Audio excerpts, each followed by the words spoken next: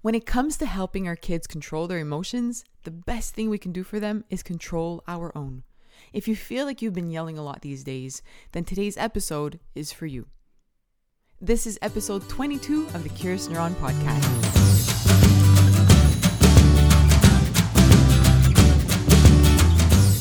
Welcome to the Curious Neuron podcast, parenting advice that is backed by science. My name is Cindy Hovington and I'm the founder and your host. I have a doctorate degree in neuroscience and I'm a mom of 3. My goal is to bring you information from research that will help you parent your child. Whether you just had a baby or you have a teenager, Curious Neuron is here to answer your questions. Learn with us by visiting our website at curiousneuron.com. Join us on Instagram or Facebook. Join our courses, our live webinars, or our weekly family meetings on Monday nights. Send in your comments or questions at info@curiousneuron.com.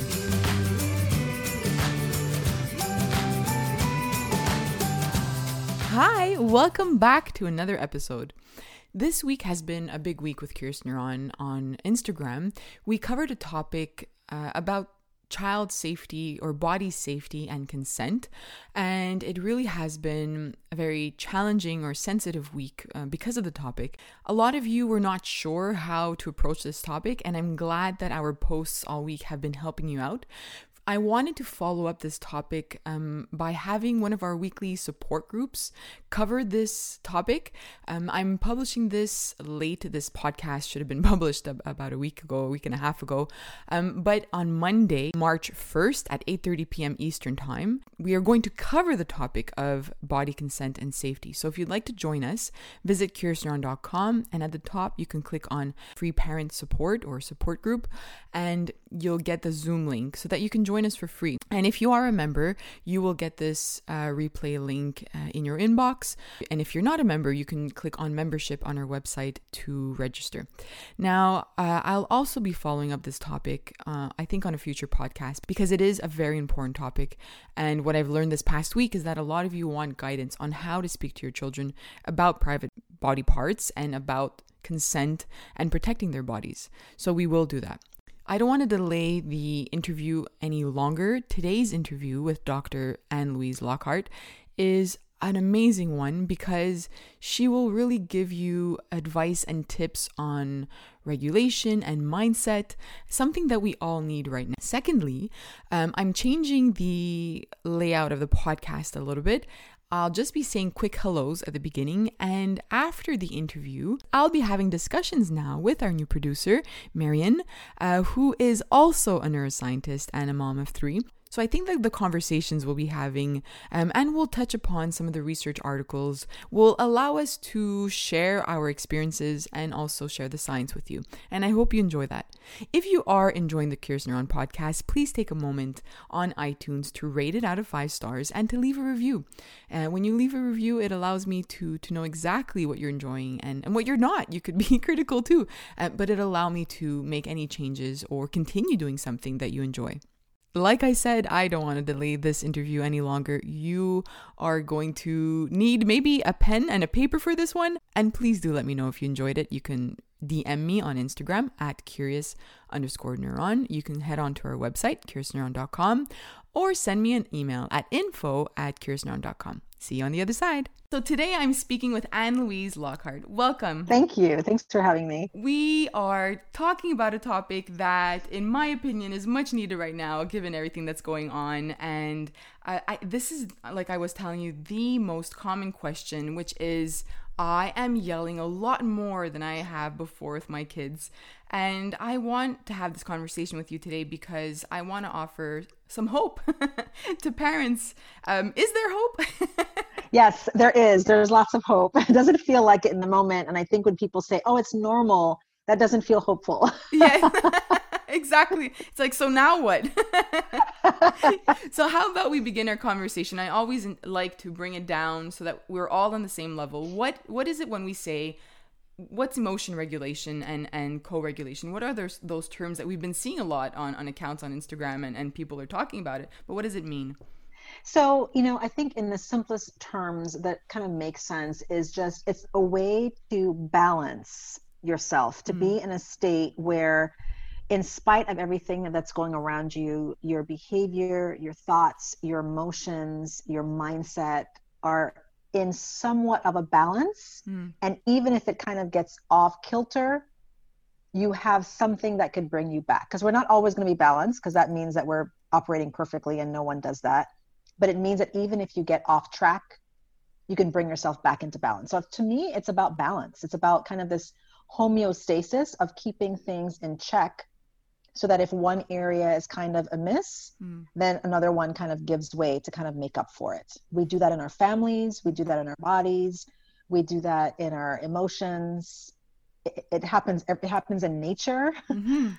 Right? And I love that definition, because it also gives us the visual and the understanding that it will not always be in balance. It's not a goal of never yelling again in your life with your, at your child is not realistic. It's okay that we're yelling, but now, like you said, something is off balance, then the work needs to be done to put it back into balance. I love that. And also I think it's important for us to say that regardless of the fact that, let's say even with my background in neuroscience, and you're a psychologist and you work with children or adults?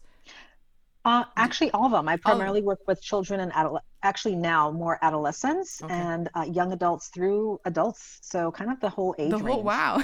Yeah. And even with that, our backgrounds, it doesn't mean that everything is always in balance. Right. Because exactly. things like pandemics happen.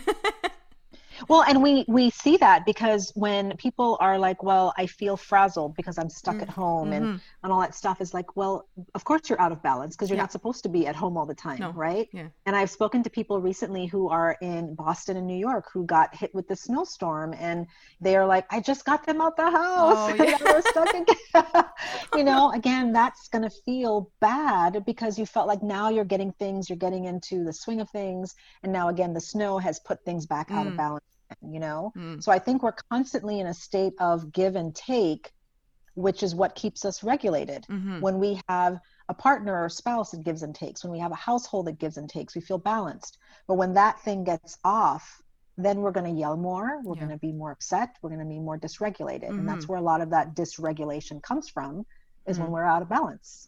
I think we're able to identify a lot of the external factors that show that we are dysregulated. Would you be able to speak to what's happening internally when we're dysregulated? Yeah, definitely. So one of the senses that most of us don't learn about when we are little, all the way, actually, I think I learned about this in grad school, is interoception, right? And interoception is one of those senses that helps you to manage and monitor your internal state. So knowing when you're hungry, knowing when you're thirsty, knowing when you're sleepy and tired. And some of us are good at picking up on that. And others, if we're dysregulated naturally, then we go from being not hungry to I'm starving to death. What is it, those Mars bars commercials? Snickers, right? Oh, Snickers, feed the hunger. Yeah, that's it. Right? And it's like we go, and I totally relate. I used to have like really bad blood sugar kind of iron stuff going on as a kid. And so I would feel that. It's like all of a sudden you just want to pass out. It's like, okay, well, can you judge before you get to the passing out phase? Right? Yeah. And so all of that stuff is that internal body state that on a basic level of our basic needs, that's kind of occurring. But most of us don't pay attention. Well, many of us don't pay attention to our internal body state with our emotions. And as adults, I have this conversation a lot because I do a lot of parent coaching. And a lot of it is that we go back to like, well, what message did you receive when you were a kid about your emotions? Right? Because if you were told that being angry was not right, don't be angry, get over it. You have nothing to be mad about. You have nothing to be upset about. Then you learn to stuff it, or you learn to explode, or you learn some other way because people didn't validate you.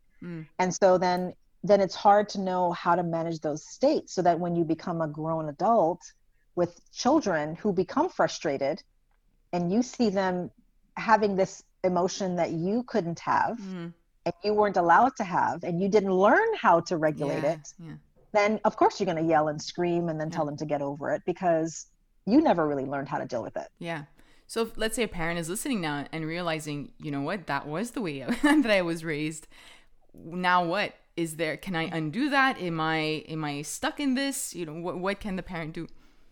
No, it's so funny, Cindy. I think that always believe that things kind of work themselves out. I literally just had this conversation with 3 people this morning. Oh my goodness. So what we were talking about, because it's that exact same thing. It's like, they had these emotions and they don't know what to do with them. So they either stuff them down or they explode or they give themselves some negative self-talk. So one of the things that we talked about, which I think is extremely important, is to be able to say, okay, where did I get the message that I couldn't feel these feelings? And okay, once we kind of identify that, because like just knowing the origin isn't enough, right?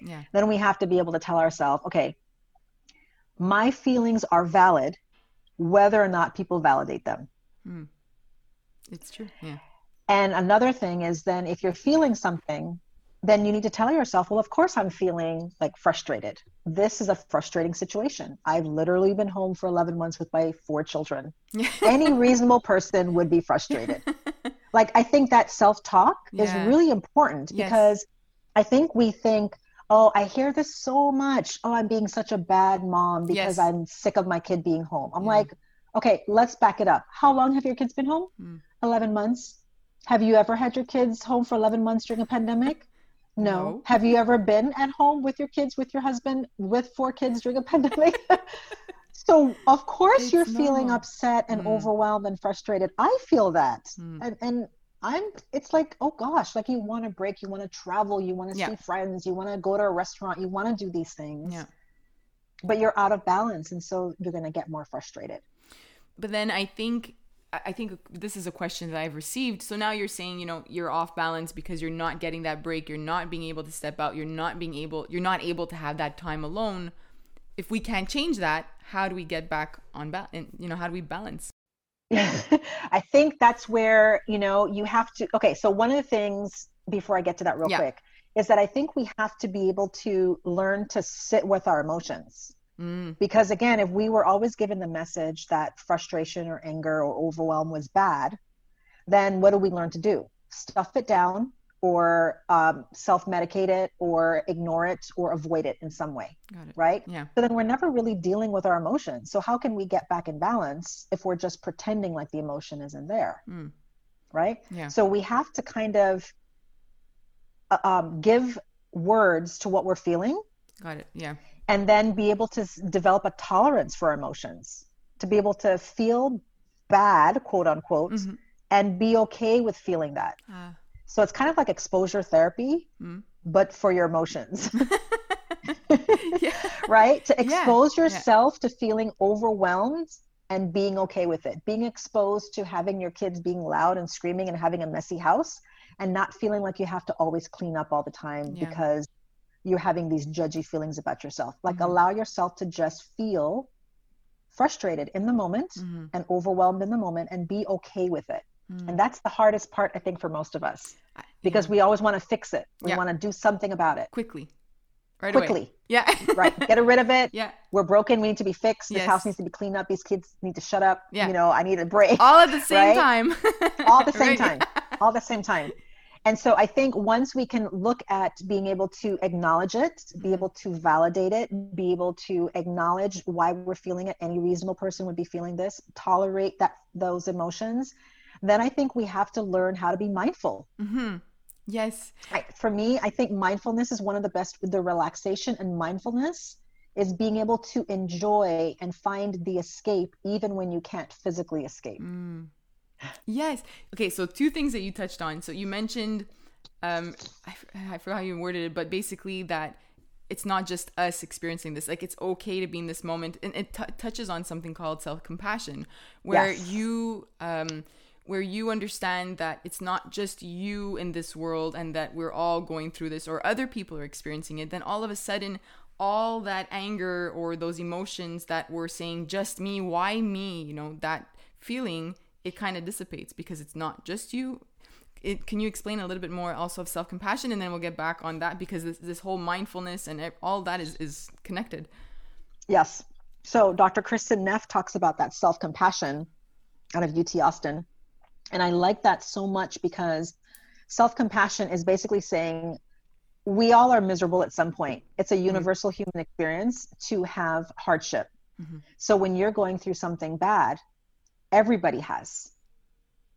And to be able to give yourself a break and saying, well, yeah, life is hard sometimes. And life has been extra hard lately. But that's most people. Yeah.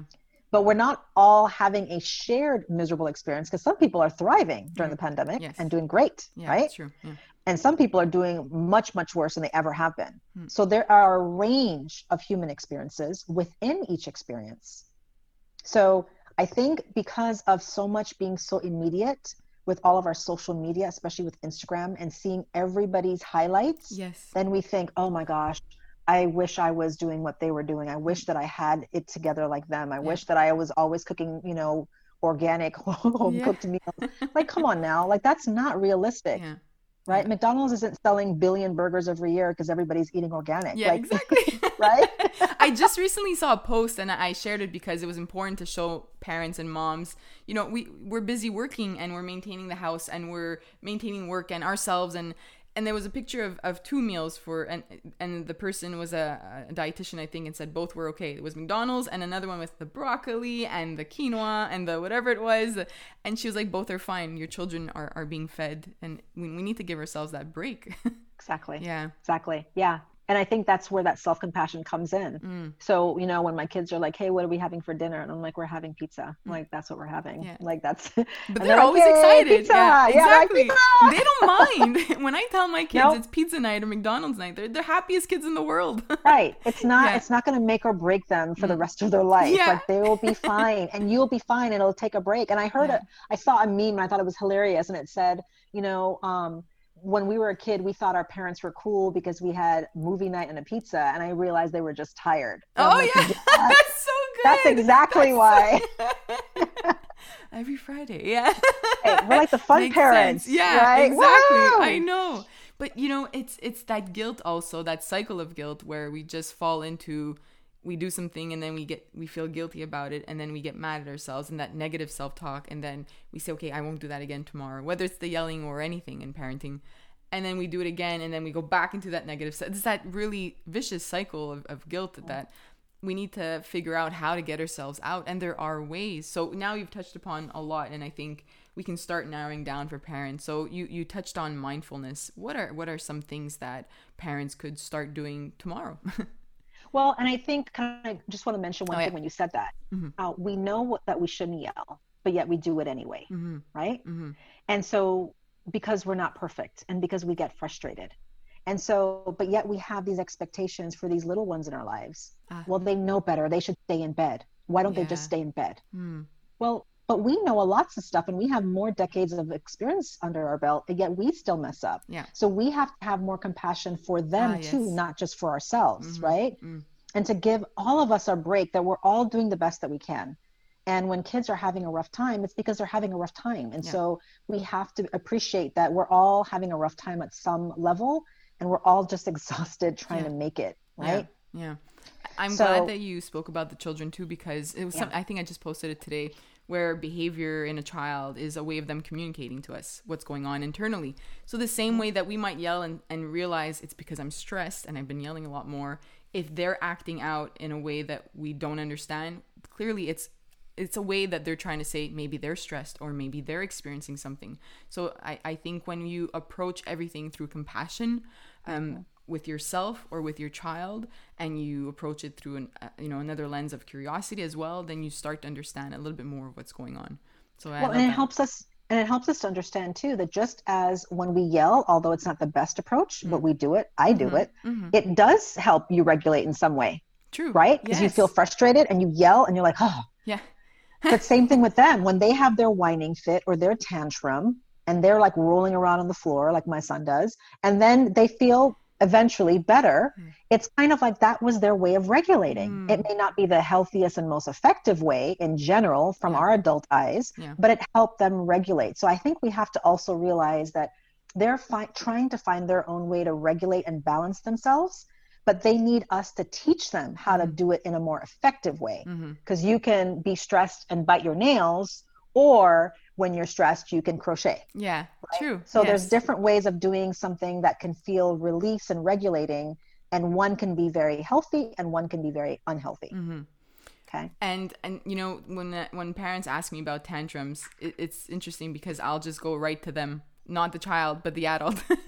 And they're like, no, I need help with my child. I want to fix their tantrums. And I'm like, yes, we're going to talk about you.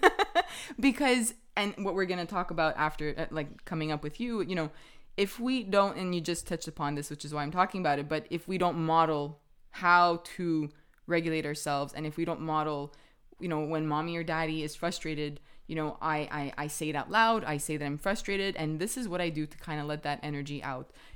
Our children will never learn. It's not just going to come naturally. Right, exactly. Right. Because they're watching us and they're having to we need to model it for them all the time. Yeah. And it's hard when you feel spent and you don't feel like you have any tools, because a big part of emotional regulation is being able to tap into your emotions. And if you are, but you have to logically know you have to tap into your emotions. And when we see a lot is that when our emotions are triggered, our logical centers shut down, and we don't have access to that anymore. Our higher order functions are they're like out to lunch. And so then we're like, well, I know better than to yell, or I know better than to do whatever. Yeah, but when you're so emotionally triggered, you don't have access to those higher functioning. And so that's why doing things like mindfulness and relaxation, which we'll talk about in a moment, I know, doing those things then helps calm your brain, calm your body, helps you get in touch with those interoceptive kinds of things going on in your body.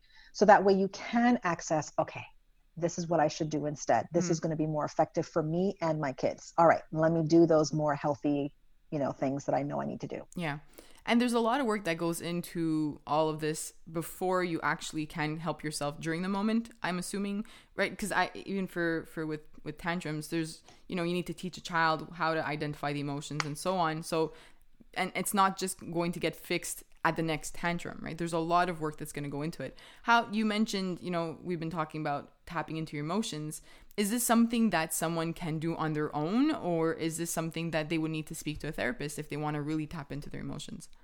I mean, I think, it really depends on the individual. That I think that if you have generally a good foundation, and you have because there's a lot of things that psychology talks about in terms of risk factors versus protective factors. And so risk factors are things that kind of put you more at risk of not coping with things as well. So, coming from divorce or abuse or lots of trauma, mental health issues, those kinds of things. But then protective factors would be having a support system, having, believing it's okay to ask for help, your faith, having people that you can rely on in your community, those kinds of things, resources at your disposal. So if you feel like you are just tapped out and spent and you don't have a lot of support in your life, you might need a professional to help you through it, because if you could do it on your own, you would be able to. Yeah. Right? Yeah, exactly. Versus those who feel like, no, I got a good spouse or a good partner. I have a family nearby and I feel like I'm doing really great, but it's just this one area of my life that I feel like I just need help with. Then you might just need some tools, take a class, take a seminar, maybe get a couple coaching sessions from a professional, but then you can kind of go on your own. But it's really hard to say, because I have a mix of people that I do parent coaching. Some people who just feel like they're at their wits' end, and others who are doing really good. They just need more direction because they've read every book, attended every webinar, and things still aren't changing. And they just need a different perspective, And so I think everybody can be helped with getting professional help, whether it's a psychologist. And are there sort of these flags or signs that you would need, more immediate help? So I'm just thinking more of somebody who might have just had a baby, just gave birth, and maybe they don't recognize certain signs, but they're feeling more angry, and moms were saying that they felt angrier, or they had just had a child and felt angry and they didn't know why. Is there sometimes a chemical imbalance or something where you were fine before and all of a sudden you're yelling at everyone, and feel that you're not yourself? Something that would be a sign that you really need to speak to someone. Yeah, I think when we look at if we're going to look at like diagnoses or look at things that are causing problems, most diagnoses, it's about causing significant impairment in multiple areas of functioning, which basically means that if you are, you just gave birth, you are a new mom, and you feel like everything is getting on your last nerve. You're yelling at everybody, that you don't want to interact with anyone. You're isolating, like you feel like you are significantly different. Yeah. And it's not changing. That's an impairment in functioning. You're not you. You've kind of lost yourself. Or if you feel like, during the pandemic that, you initially were doing okay and then you did horribly, and then you're just not coming back to who you are, and you're just not operating. You don't want to go to work. You're not getting out of bed. Anything that you feel like you are significantly different and you don't feel like you're operating as normal, those are all things you want to pay attention to, because changes in your personality, changes in your emotions, your thoughts, your eating, your appetite, your sleep, all of those things are showing that you're out of balance.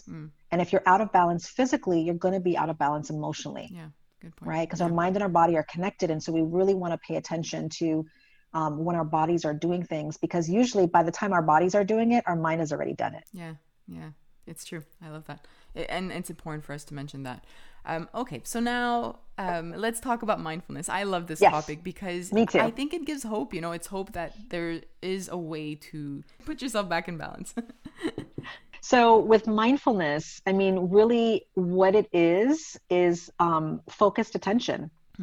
And so I use it a lot for I just did several seminars with my team on hypnosis. I've gotten a lot of training it over the years, and I love hypnosis because what it is just basically focused attention. It's being able to redirect your focus to the thing that you want.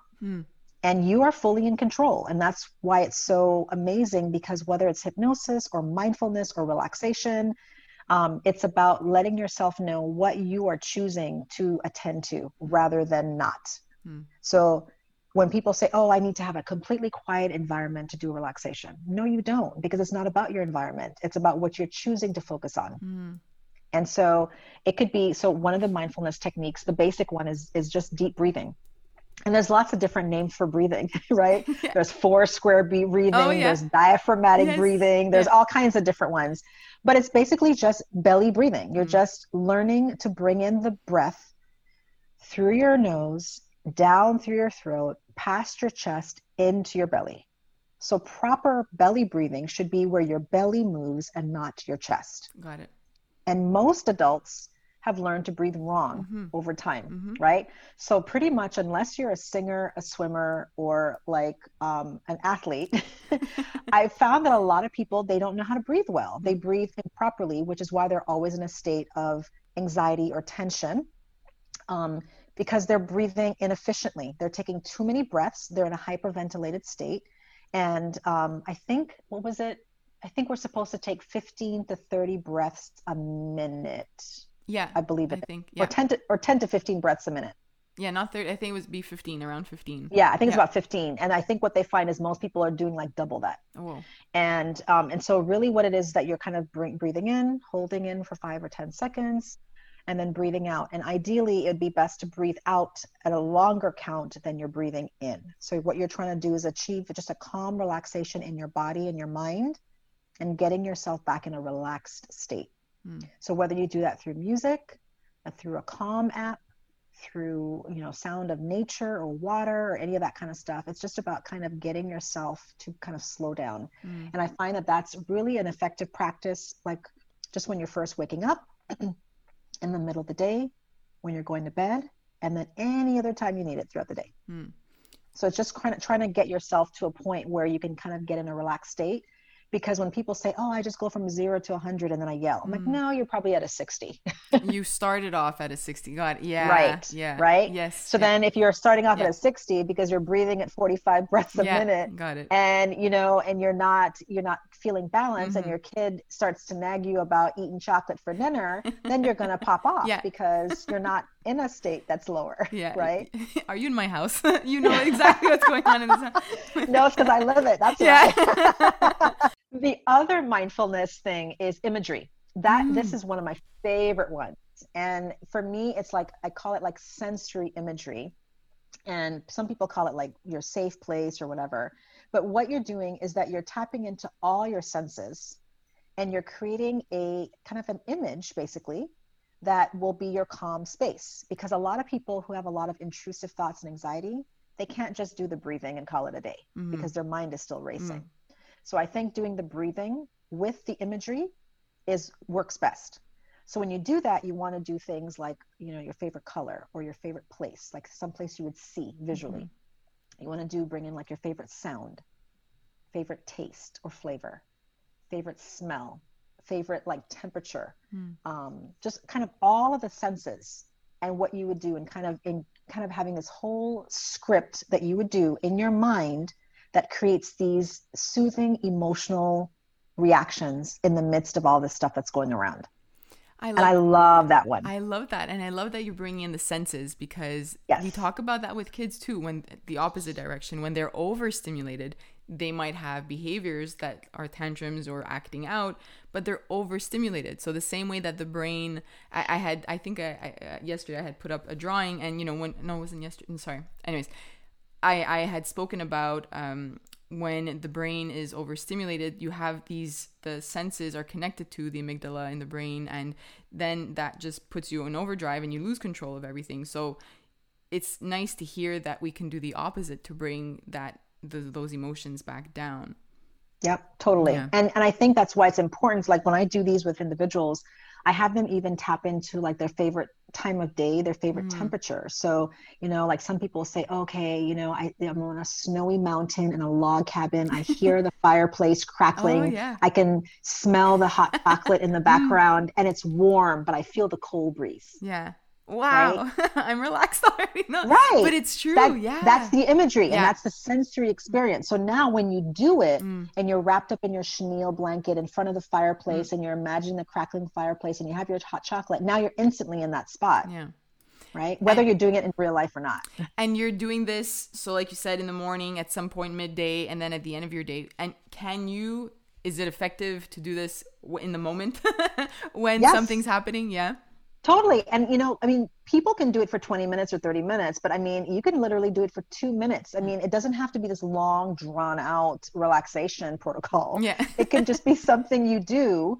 And because again, you're trying to get yourself in a habit. So instead of getting self-judgy or worrying or these intrusive thoughts or negative self-talk, you're basically replacing it with breathing. You're replacing it with these calming visual sensory images. You're replacing it with getting yourself focused attention. So rather than focusing on the mess and all the laundry you have to do and the pile of dishes and the loud kids, I'm just going to focus on my internal state. What's going on? Why am I cranky? Oh, it's because I'm feeling a little hungry. When did I last eat? I probably haven't eaten, and I feel thirsty too. So I'm just going to do that. I'm going to meet those needs, and I'm just going to relax. But you have to get into a place of relaxed state to be able to tap into that. There's always going to be dishes to do. Yeah. The house is always going to have to get clean. Always. Always. So we have to kind of give ourselves a break and know that we're going to do the best that we can, and we just control what we can in the moment, and most of that is ourselves.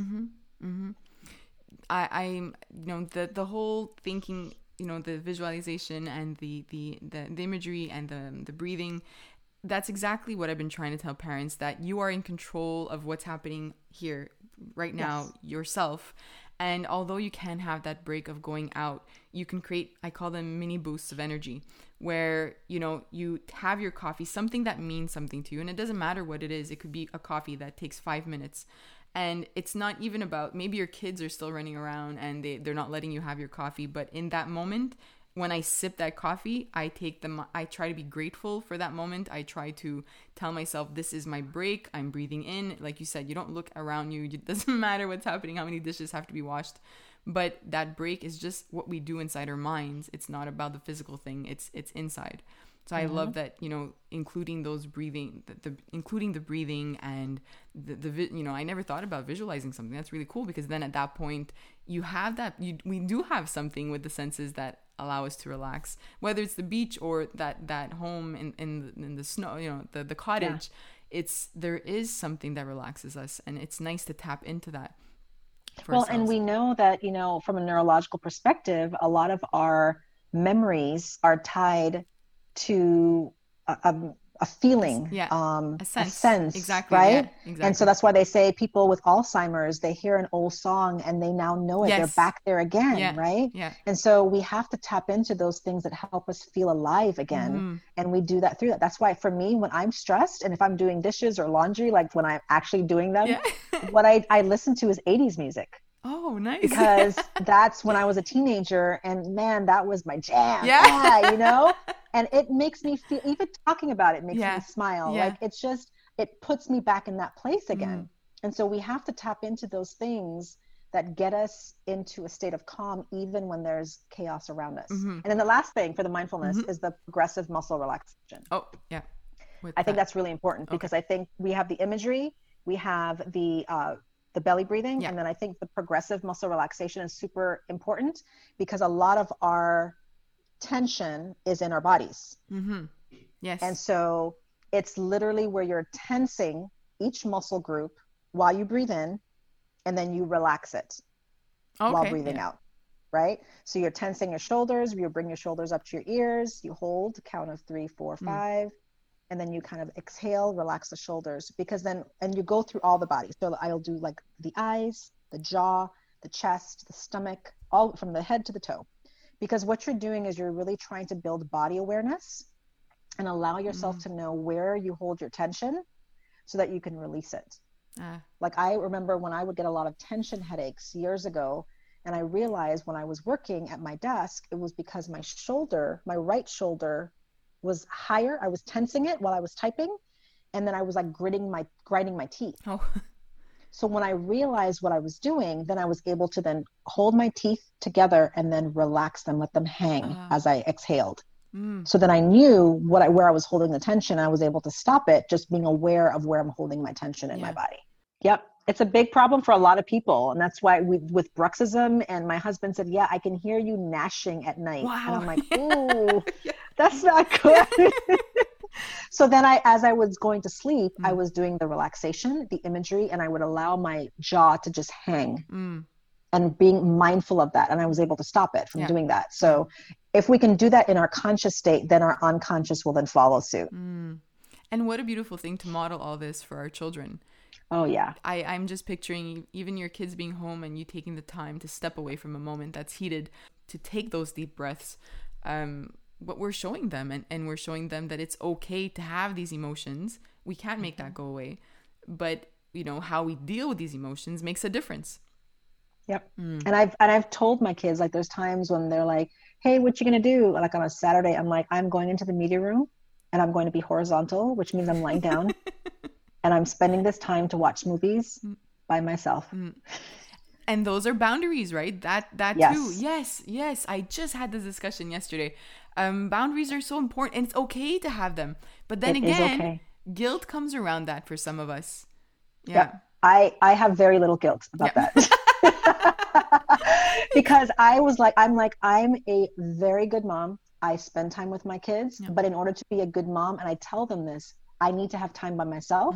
I need to have time with your dad. I have to have time with you, time with friends, time at work. Like all of that is balance. Yeah.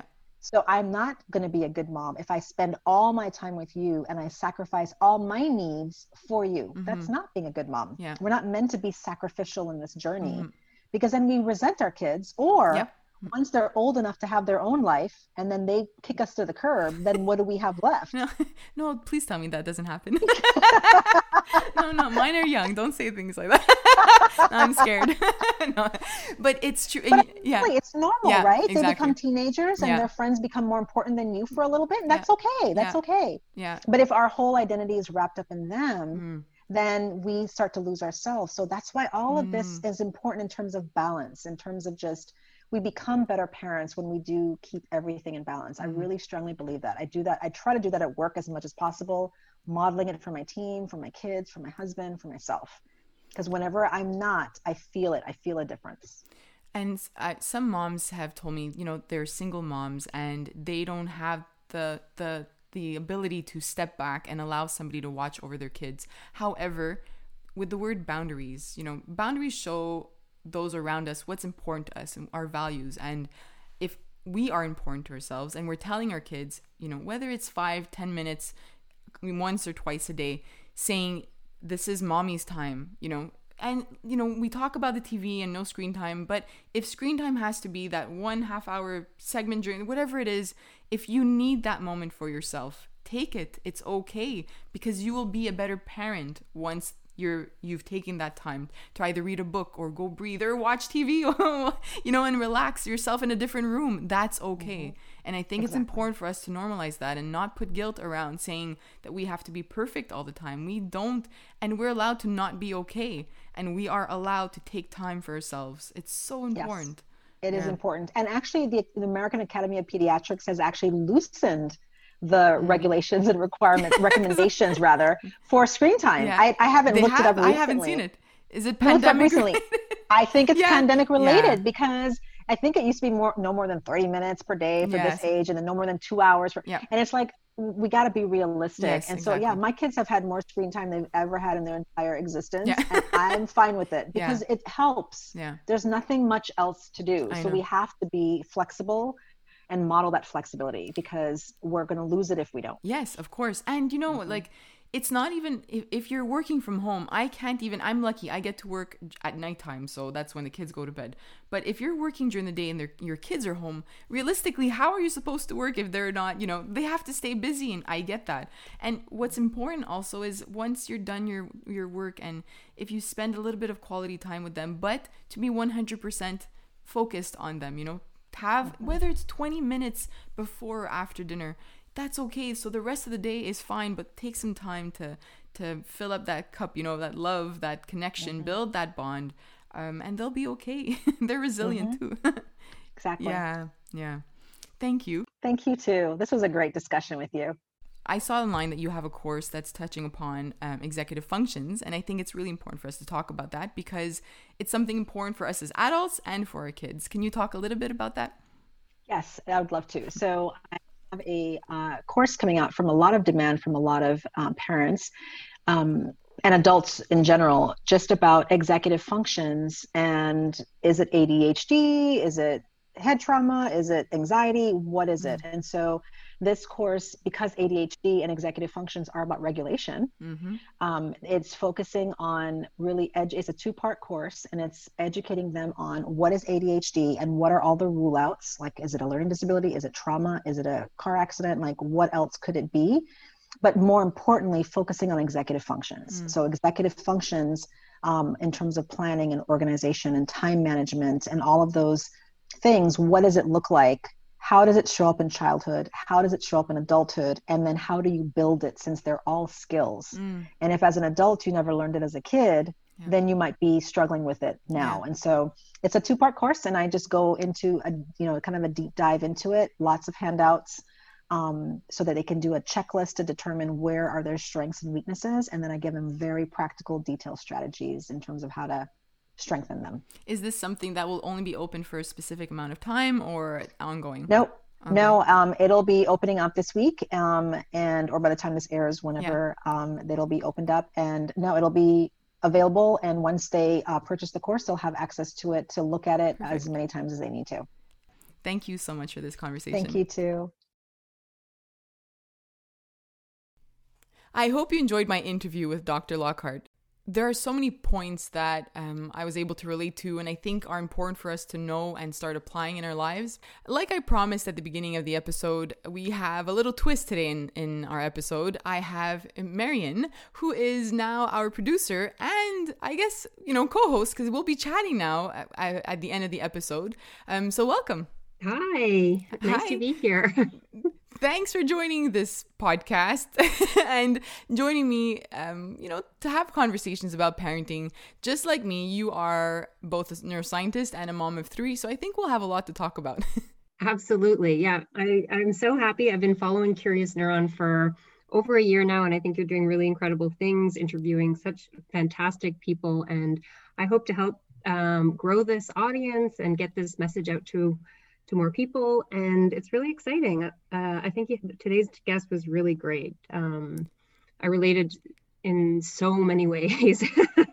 Hearing other professionals going through similar things, especially during these times when we're on lockdown and we're with our kids, and we just don't seem to get as many breaks as we normally would. And exactly. So I think she gave us a lot of good tips. Your children are a little bit older. 2 of them are a little bit older than mine. I'm wondering how different things are for us. So I know for me in my home, the stress comes from being with three small kids all the time who are still dependent in many ways, which is fine, but that's where by the end of the day you're overwhelmed because you've heard mommy so many times and you're trying to help as much as you can. How does it work for you? I know that 2 of your children are in school. Yeah, absolutely. Yeah, I have a 4-year-old. He's still in daycare. Maybe I should just introduce myself a little bit. I'm right now I'm a postdoc, so I finished my degree in neurophysiology, a PhD in neurophysiology, where I studied eye movements. And afterwards, I started a postdoc at the Montreal Neurological Institute. And here I'm studying developmental neuroplasticity. So I'm really interested in how the brain changes. And in the lab, I look at the cellular and molecular changes that happen during development due to experiences or different things in our environment. And then I study that also at home with my 3 kids. So my kids are 4, 7, and 11. So they're a little bit older than yours. And Ethan, he's the youngest. He's in daycare. And then my 2 oldest are 7 and 11. They go to elementary school. So this last year, they've been on and off of school. I think we were home for a good 6 months. And then they started going back to school in September. And then we've had breaks here and there. And I think what I really related to in this episode is when Ann-Louise talked about the unpredictability, this idea that the kids are going to school, but we still never know, are they going to be sent home? We can get emails late at night saying school's closed tomorrow. We have a case of in your class, you have to quarantine for 2 weeks. And so as you're setting yourself as a professional and you're trying to set up your work week, you never know. Am I going to have plans to entertain 3 kids? Are we homeschooling? What's going on? And we still don't know. Even a year into it, we're still, the uncertainty is really high. And yeah, I can't even imagine how hard that is. I'm lucky enough not to have to work during the day. But when you have to change your work schedule or you have deadlines, there are so many parents out there that have to make those changes at the last minute. And that causes a lot of anxiety. Yeah, for sure. My husband and I both have somewhat flexible schedules, but still we call it tag team parenting. It's like you're on yeah. and that works for a little bit, but it gets really tiring, and especially for your relationship. If you're trying to have any relationship with your husband and you're both home all the time, parenting on call all the time, it's quite draining. And that's why I really wanted to talk about mindfulness, because I find that we can't make all of this go away, and it's not going to get easier, but there are little things that we can try to do. Yeah. It's not going to solve everything, but I find that even for me, working on mindset, it doesn't mean that you'll have 7 perfect days in a row, but it means that sometimes those harder days are going to be just a little less harder, and you'll be able to kind of make your way through the week, even if you have a tougher week. And I love the fact that she mentioned, working with our senses, just that whole activity where you're picturing being in a place, and she mentioned being in a cottage, but I picture being at the beach because I don't want to picture the snow. Yeah, exactly. I'm like, I don't want any more snow. But just being able to picture yourself there and think of the warmth and the smells. And I started doing it with my kids too, my 3-year-old particularly. And it really helped kind of change his mind when his emotions are kind of going a little everywhere. Yeah. And it helps me too. And I think that's something that we can all start applying slowly, getting used to that. But it takes our mind away from the stress. Yeah, for sure. And I love when your examples of the coffee break. And I think it really plays into how the brain works and how we need to give ourselves these little micro wins and reward ourselves. So if we say I've poured a cup of coffee and I take cream and sugar or honey and sugar now. I put a little honey and sugar and you just okay, this is my moment. The kids are, I don't know what they're doing. They're behind me. I can stare out the window. Also staring out a window is great. Get your senses away from the chaos and just somewhere else, and just take a moment for yourself and yes, I got up in the morning, I've made my coffee, and that's a win. Your brain is rewarded. You have a little dopamine hit, and you're like, okay, I can get on to the next one, which is have a glass of water, take my vitamins, and then I'll make breakfast for the kids. But I think this idea of helping yourself first and getting yourself onto the right track first thing in the morning is really good. I like that you mentioned also the dopamine hit. It's kind of a funny way to think about it, but the dopamine is kind of saying like, this is good. This feels good. Let's do it again. And even I think sometimes we might think that it's selfish, and just kind of funny, but at lunchtime I made these pita pizzas today, and one had a little extra cheese, and I was like, that one that one looks really good. And then I was like, oh no, I'm gonna give it to my kids. And I was like, no, they won't know. It's okay. It's mine. And sure. But that, little things that don't make a difference, but we put so much emphasis on being perfect and helping everybody, and we forget about ourselves. Yeah. And it's just little things, like you said, that coffee. For me, the kids might not be sitting down and watching me and not moving. For sure, my toddler is doing something and destroying something. But in that moment, that coffee is for me, and I'm grateful in that moment, and I look outside, and I like the fact that you said also you have a spot. I don't have a spot. I just have the coffee. I have a little spot which I made. I think it was this year. We have a bit of an open concept on the main floor, so our kitchen and our living room, it's all kind of connected. But I put a chair in one of the corner, and I put a plant and a little side table, and I have my books that I think that I might read at some point. And I know it's there, and I sit there every once in a while. Usually at least once a day, I'll sit there and just take a breath and think about reading a book, which doesn't happen very often, but sometimes I'll open the book and read a few pages, and it just feels like a little getaway. Yeah, I like that. I'm gonna try that. I have to find a spot. And this little comfy chair. I have a nice little pillow that I like. But it's fun. It sounds like it's not a big thing. It's a pillow or a chair or a plant that you like.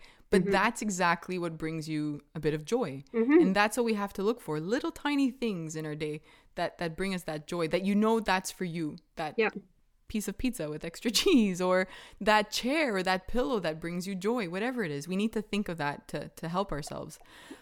I found this really interesting article that spoke about mindful parenting. So the title is a model of mindful parenting, and it's by Duncan. It's in 2009 from the clinical. It's from 2009, and what I liked from this study is that they spoke about two skills in mindfulness that we can start applying now. It's observing and describing, and it's not about observing what your child is doing in a heated moment. It's about observing yourself, your senses. And it goes back to what Ann-Louise was saying about her senses, which goes back to our brain as well. Our senses are connected to our emotions, whether it's a good thing or a bad thing. So if our children, we can look at it in the negative way. If our children are overstimulated, they might be acting out. Their emotions are out of control. Well, we can use that connection to bring it back down, even for us. So if we want to calm ourselves, using our senses can help, and observing and just making note of it, taking the time. So whenever there's an action, let's say your child does something or has a tantrum, instead of what they say in this study is automatically doing something, which is like, they scream or cry and you get mad and you yell, that's automatic. But creating a space in between whatever action it is and your own reaction by observing yourself, saying, okay, I feel my heart pounding, I'm getting anxious, and then describing it. In your mind, it creates that space, which is allowing you to be more mindful of that given moment, which I really like. I think it's something that I could apply to, and we can all apply to create that space. Yeah, I love that. I think that doesn't just work with your kids. I think that works with everyone. When you're irritable for whatever reason, sometimes it is someone in your environment, or sometimes you're just in a bad mood because you're hungry, you're tired, you're going through different emotions. It's true. Yeah. And you're just like, okay, this is irritating me. What's going on? And my heartbeat goes up. Yes. I think it's really. And that's part of mindfulness too. So it's something pretty simple.